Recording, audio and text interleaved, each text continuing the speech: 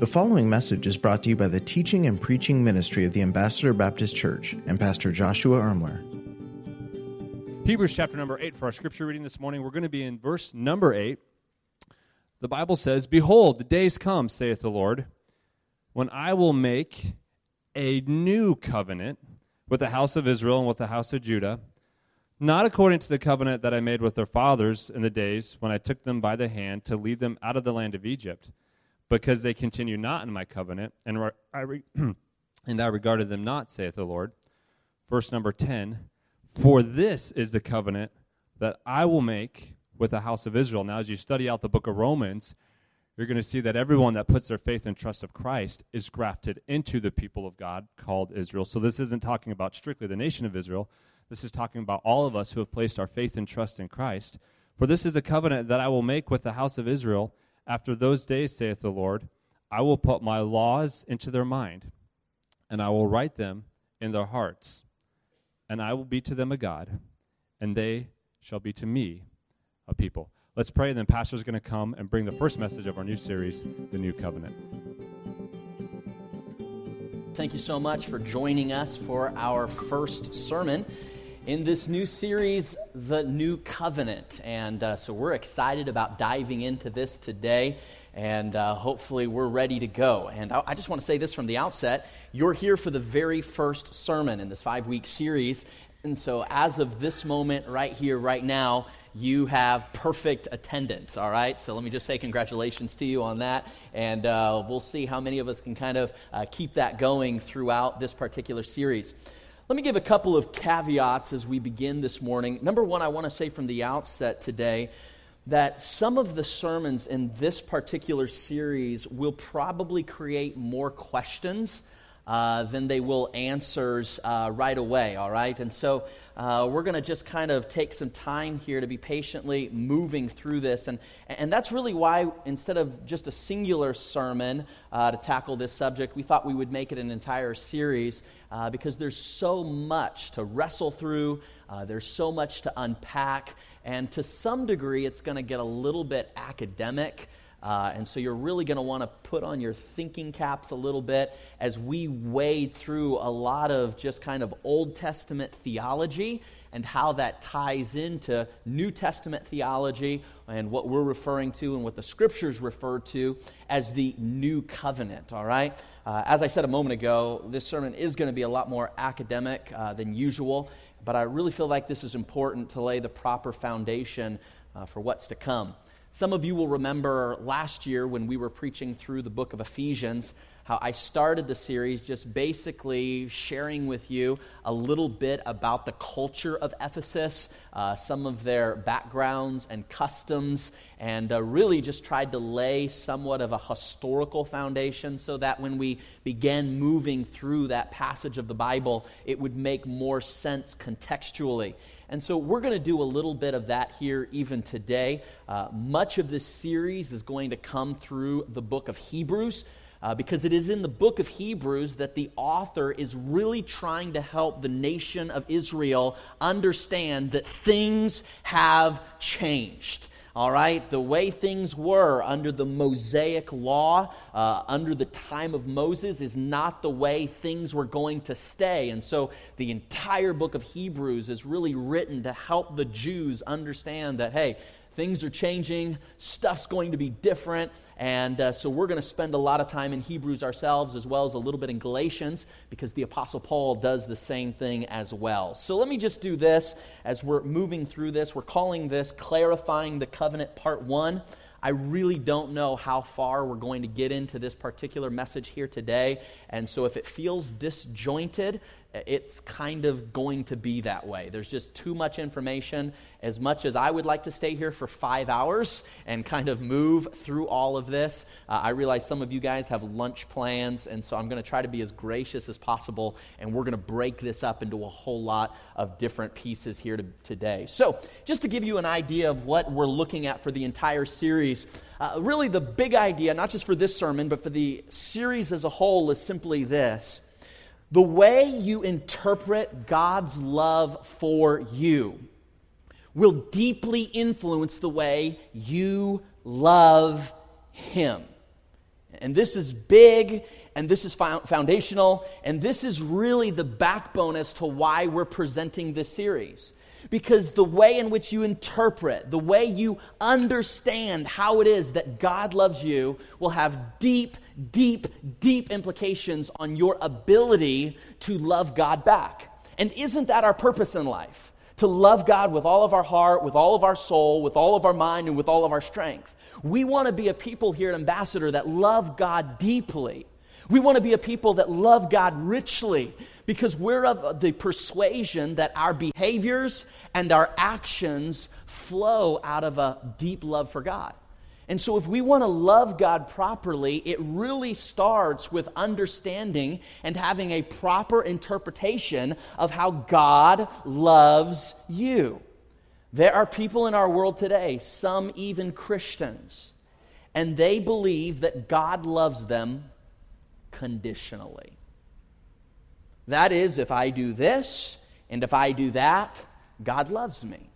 And if I do this and I do those things, then God might even love me a little bit more. And if I do these things and those things and all these things, then God really will like me a whole lot. He'll love me a whole lot. And yet, as you study the New Covenant, we're going to discover together that this is not how God's love actually works. And so the theme for this series is the way you interpret God's love for you will have huge influence on the way you love Him. We could say it this way: if you fail to experience God's deep love for you, you'll fail to love God deeply. It really starts with an understanding of how God loves you. And that's what the New Covenant is all about.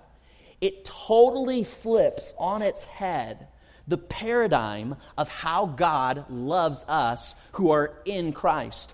1 John chapter number 4, verse 19, you're familiar with this passage. The Bible says, we love Him because. Do you guys remember the rest of this verse? Because why? Because He first loved us. I want to say this, that our love for God is entirely responsive. Now think about this for a moment. Our love, our ability to adore and appreciate and show compassion on God is entirely responsive to our ability to experience and to enjoy His love for us. Only to the degree we understand, only to the degree that we really experience, only to the degree that we truly enjoy God's love for us, will we be able to experience and enjoy God in return and love God in return. You want to love God deeply? Then you have to experience God's love deeply. You want to love God richly and passionately, then you have to experience and enjoy God's love richly and passionately. There are Christians running all over the world that are trying to wring out a love for God out of their soul. They're trying to wring out the right behaviors toward God. They're trying to wring out of their lives a right attitude toward God. And what they fail to understand is love is reflexive. Love is responsive, I should say. Our ability to love is totally based on our ability to experience, to absorb, and to enjoy the love that God has first given to us. And so the question is this: how are you doing at enjoying God's love for you? How are you doing at deeply experiencing God's love for you? Do you find yourself in awe and in wonder of God's deep passion for your soul? Or is your Christian life basically made up of you trying to love God and you trying to obey God and you try to do this and that for God? And you maybe forgotten that the foundation of loving God and serving God and obeying God is basking and abiding deeply in the love, the unconditional, unwavering passion that God has for you. This really is the big idea of this particular series. And I will say this: without a proper covenant understanding of God's love, without a proper covenant understanding of proper covenant theology, as we're going to dive into, you really can't truly understand the manner in which God loves you. It takes a new covenant understanding of the Word of God, a new covenant theology of Scriptures to really be able to grasp just how much God actually loves you. So that's the theme. That's why we're going to dive into this, and we're going to do our very best just to begin to march through week by week this idea of the new covenant. Well, as we get going, a few years ago, an agnostic, all right? Most of you would be familiar with what an agnostic is. This is somebody who does not believe necessarily in the fact that, God is personal and God is relevant. They just have kind of a vague, abstract idea of God. There was an agnostic by the name of A.J. Jacobs. He wrote a New York Times bestseller book. It was really an anti-Christian book at its core that he mockingly titled The Year of Living Biblically. How many of you heard about this when it came out a couple of years ago? Anybody came across this book? And so A.J. Jacobs wrote this book, and in kind of an attempt to mock and belittle Christianity, he wrote this book called My Year of Living Biblically. He subtitled it, One Man's Humble Quest to Follow the Bible as Literally as Possible.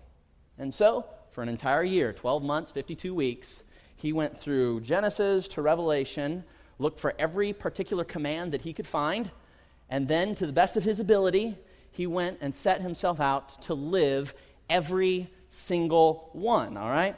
And he followed, to the best of his ability, the famous rules, some of the ones that we would be very familiar with, such as the 10 Commandments, all right? Most of us would be familiar with this one or these. And so for 12 months, he took those 10 Commandments and he set to, live them out. Of course, he also took the Golden Rule and those passages that spoke of that. And to the best of his ability, he sought to live out as an agnostic, not somebody who believed in Christ. A secularist went out to live in this way. He did the best he could to follow such rules as being honest and being truthful and living with integrity and such and so forth. But he also followed what he personally called, and often, what he personally called often ignored commands in the Bible. This is in his words, how he phrased it as a secularist. You said, what are those commands? Well, according to Deuteronomy 22, he saw that you weren't supposed to wear clothes with mixed fabrics. So for an entire year, he went and didn't wear one item of clothing that had mixed fabrics in them. Then according to what he saw in Leviticus chapter number 19, where it says a man's not to shave his beard, he decided that he would not shave his beard for an entire year. And so Pastor Nick's around here somewhere, we heard last week, that he's not shaving his beard. So I don't know if he's on some experiment or what's going on. And he told us he's letting his beard grow out. Only lesser known, I personally kind of always struggled to grow a beard myself. I also have not shaved for this entire year. And I feel like it's filling in quite well, all right? And so we're kind of all on this journey here a little bit together. But A.J. Jacobs did that along with Leviticus 19. He did not want to plant different types of seeds in a single garden. So in his backyard garden, he was sure not to mix the seeds, not wanting to disobey what he perceived in Leviticus number 19 as a command from God. He even went as far as throwing rocks at people who demonstrated certain sinful behaviors. Here he went down to Manhattan's Times Square, took rocks, and whenever he saw somebody that he felt was sinning against some covenant, he took a rock, and according to what he saw in Scriptures, began literally to throw them at these people. They, of course, did not appreciate having rocks thrown at them as they were walking down Times Square. But in his mind, he wanted to live biblically, and that was his attempt to do exactly that. The book is purposefully irreverent. It is purposely sacrilegious, and at times it's downright blasphemous. I do not recommend you reading it, all right? Just for whatever that's worth, all right? I'm just throwing this out here as an illustration to help you kind of wrap your head around some things. He accuses Christians in his book of calling themselves biblicists and then simply picking and choosing which of the rules they will follow and which of the rules in the Bible they choose not to follow.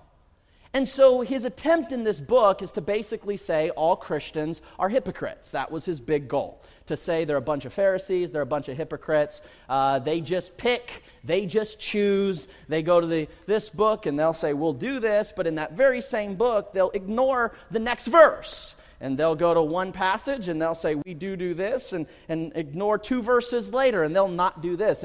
And his entire attempt in writing the book was to really undermine this idea that Christians really at their core are just hypocrite, pharisaical individuals.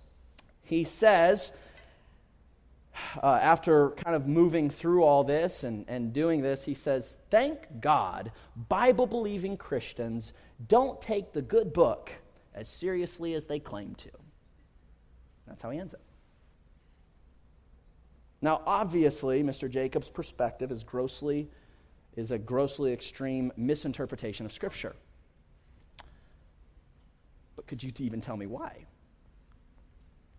See, here's what's sad is as we're more and more becoming secularized as a society, our churches are becoming more and more secularized to the degree that we really don't know why we believe what we believe. We don't know why we do what we do. Why don't we follow those laws in Leviticus? Why are there other ones in Leviticus we do follow?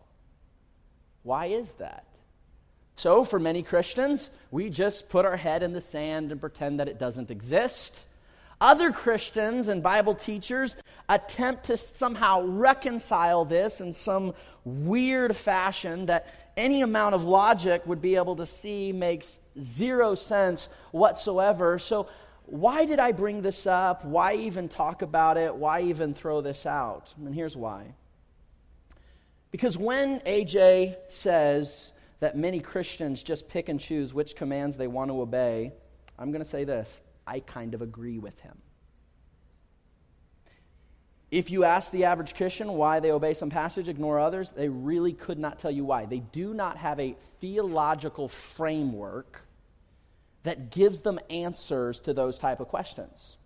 And so as parents, because we can't answer these type of questions, our kids think we're ignorant. Our teens think we're stupid. They look at this book and find it irrelevant. What's the point of it altogether? It's just a bunch of contradictions. It just has a bunch of fallacies in it. Christians just pick and choose what they want to do and believe anyways. So why can't I just pick and choose what I want to do and what I want to be? And to a lesser degree, as a pastor, I see many Christians also misinterpreting the Bible, honestly, in much the same way that I saw as I was reading this book. Now, granted, to a smaller degree, I will grant you. They don't go to quite the extreme. There hasn't been an occasion where I've been walking through the mall there at Fashion Fair and seen one of you throwing rocks at people who you appeared to be sinning in a particular manner. All right, so maybe we're not as extreme as Mr. Jacobs was. But our thought process is actually much the same, and that's what scares me. The way we perceive these passages follow much the same paradigm, much the same perspective, and all that does is it leaves us in a place where we think, forget all this, I'm done with it, it's confusing, it's contradictory, it doesn't make any sense, and so we see people leaving the faith in droves. Or on the other hand, we get these Bible teachers that are like speaking out of both sides of their mouths, and they're contradictory in their teachings, and they say things that literally like don't even make sense. And so we find Christians like at one of these two extremes, and so much of this comes back to the fact that our modern-day Christians do not have a proper understanding of the Old Covenant with Israel and the New Covenant of grace with those who are in Christ. It is their lack of theological understanding about what God teaches regarding the new covenant, how he prophesied the new covenant for hundreds of years.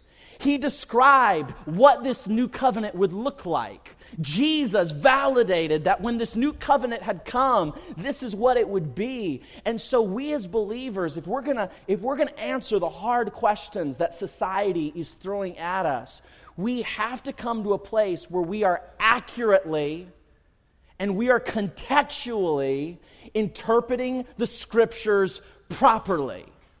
Because so often we take the Scriptures out of context, we make the Scriptures say something that they don't actually say. We don't understand what the Bible actually means. So to say it this way, there's a lot of believers and they believe what the Bible says. But since they don't get the proper context, they don't actually understand what the Bible actually means. Do you see the difference? They know what the Bible says, but because they're not interpreting it properly, they have no clue as to what it actually means. And that's why this particular series that we're going to be moving through is so vitally important, because we're not just going to talk about what the Bible says. We're going to compare Scripture with Scripture. You know, the Bible is of no private interpretation. We're going to use context, the whole of Scripture, to give us a lens by which we interpret the specifics of Scripture, so that we get beyond just knowing what the Bible says and we come to a place where we know what it actually means. So we don't end up to some Christianized version of Mr. Jacobs. You say, how does this happen? How does this take place? It takes place because of the same type of thinking that got A.J. Jacobs doing what he did. He takes a whole lot, and we do as well, these things that I just mentioned. You say, where do these beliefs come from? We take a whole lot of passages in the Old Testament, Old Covenant, that was given directly to the people and nation of Israel.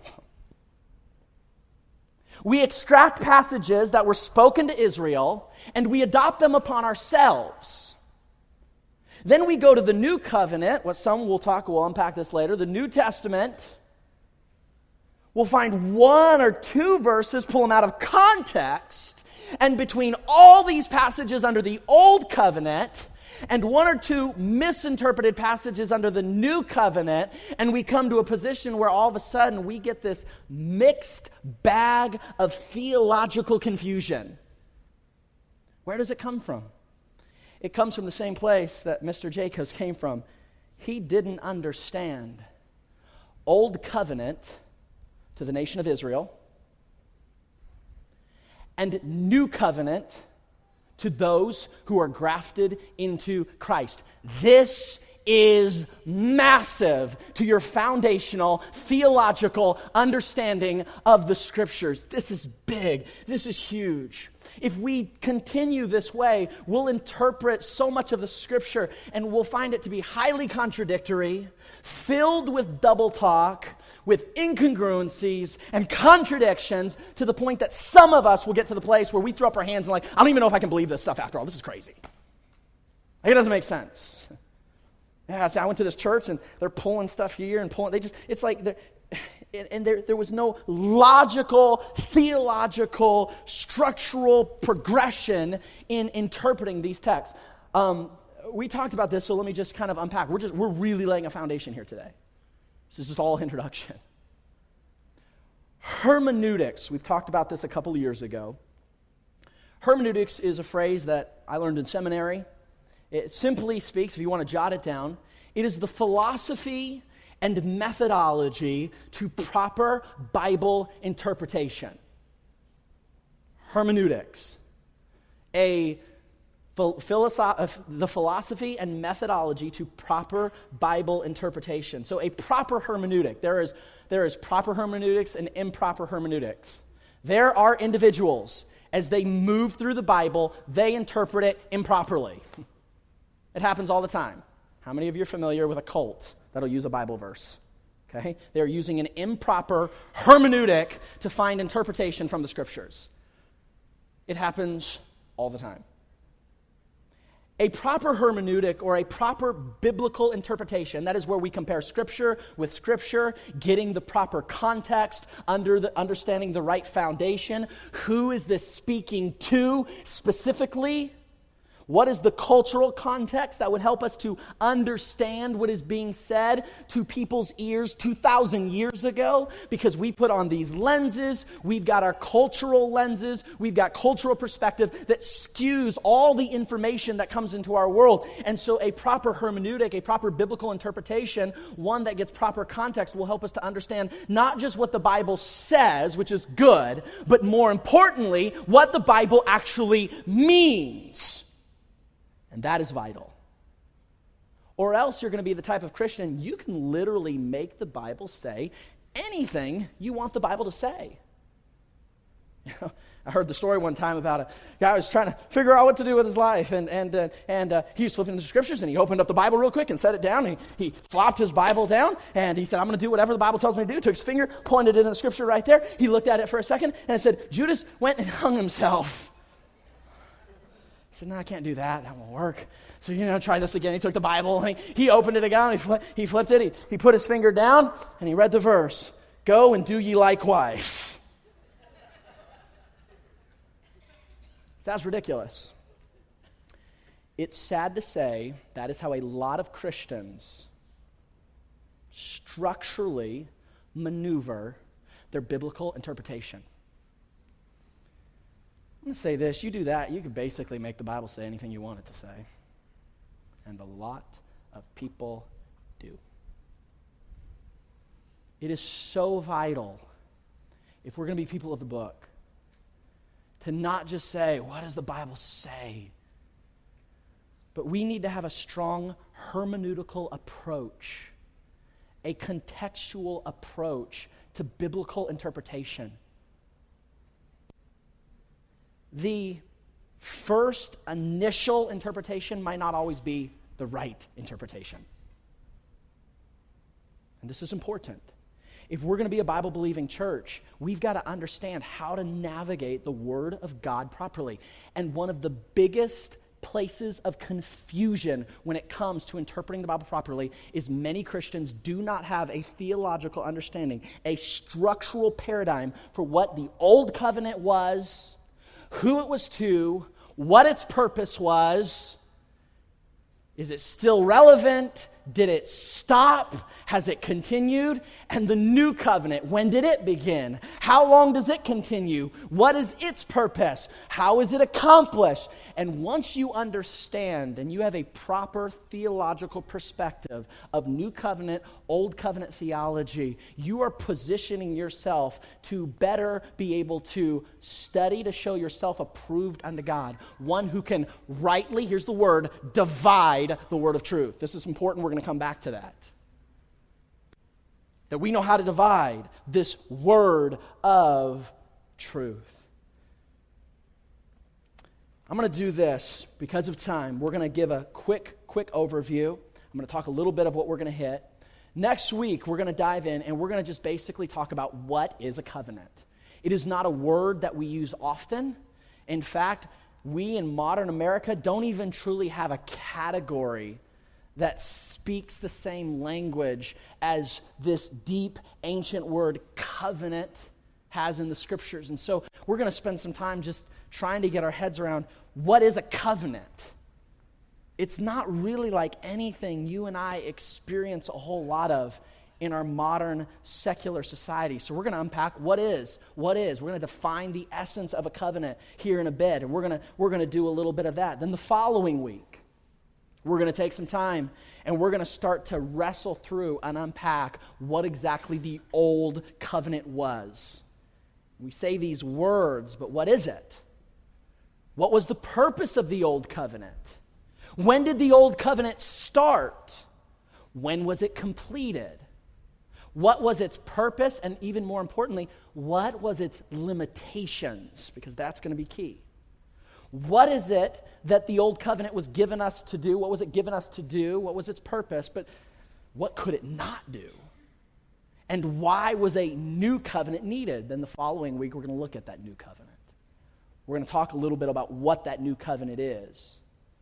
We're going to unpack a little bit of what was its purpose. When did it start? Has it ended? And then we're going to take the following weeks and we're going to unpack a little bit on this idea of the effects of understanding a covenantal theology. So, when we have this, how do we deal then with spiritual maturity under the new covenant? If God doesn't punish, then what are consequences? There is consequences in our natural world. You can believe in Jesus, but if you jump off a high-rise skyscraper with no parachute, the natural laws of gravity are going to kill you, even if you believe in Jesus. And so where do consequences play into this whole understanding? Are there consequences in life? Absolutely. But are they spiritual or are they natural? It's important to understand the difference. We're going to unpack ideas and ramifications to forgiveness and what does that mean in these categories. And my prayer is that at the end of these few weeks, we will have a fresh perspective of who Jesus Christ truly was. What did he do? I'm telling you this, there are a few of these services. And the theology, though it's going to be deep and we're going to have to wrestle through it a little while, is literally going to blow your mind with the extent that your Heavenly Father, God, went to purchase your salvation. It's powerful, it's big, and it is vital to a proper interpretation of Scripture, both Old Testament and New. So, as we wrap up this basic introduction, all right, the way you interpret God's love for you will influence the way you love Him. We said that at the beginning of the service. We said this, a misinformed definition of God's love for you. If you don't have a proper definition of how God loves you, it's going to lead to a misguided demonstration of your love for God. You want to demonstrate a right love for God? You want to demonstrate a right behavior, a right heart toward God? It all starts with a right definition of God's love.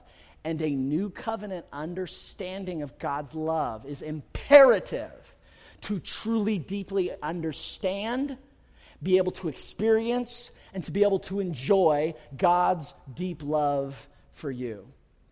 If you fail to understand how God loves you, you will fail to love God properly. And that's why a proper understanding of the new covenant is so vital. So, what am I hoping this series will allow us to do? Kind of as a takeaway, here's what I'm hoping. I'm hoping that it'll allow us to unashamedly live in His unconditional love. That's my heart for this series. That you'd be able to unashamedly live in His unconditional love. So how are you doing at experiencing God's unconditional love? That is yours, not on your own merit. Your goodness is as filthy rags, the Bible declares. In you, that is in your flesh, dwelleth no good thing. But in Christ you are perfect. In Christ you are holy. And in Christ you have been made righteous. Are you truly experiencing God's unconditional love? I didn't ask you, do you just know about it? Are you experiencing it? Are you enjoying it? There's a lot of people who come to church and they are not enjoying the love of God. They don't enjoy it. They're not really experiencing it. They're just going through the motions. And one of the reasons we struggle to really enjoy experientially the love of God is because we don't truly understand how He's loved us. Our understanding of His love for us is shallow. And so because of that, our love for God in return also becomes shallow. It doesn't come from the heart. The best we can conjure up is surface, behaviors, action. but we have a hard time seeing our heart, our values, our motives, our worldviews, our identities changed. Because it is only a deep, experiential enjoyment of God's love for you that can change the heart. Are you experiencing and enjoying the deep, deep love of Jesus? I hope this series will make it that much easier for you to do exactly that. Thank you for listening to this message brought to you by the teaching and preaching ministry of the Ambassador Baptist Church. If this message was a blessing to you, please consider leaving us a review or sharing the message on social media. Thanks once again for tuning in.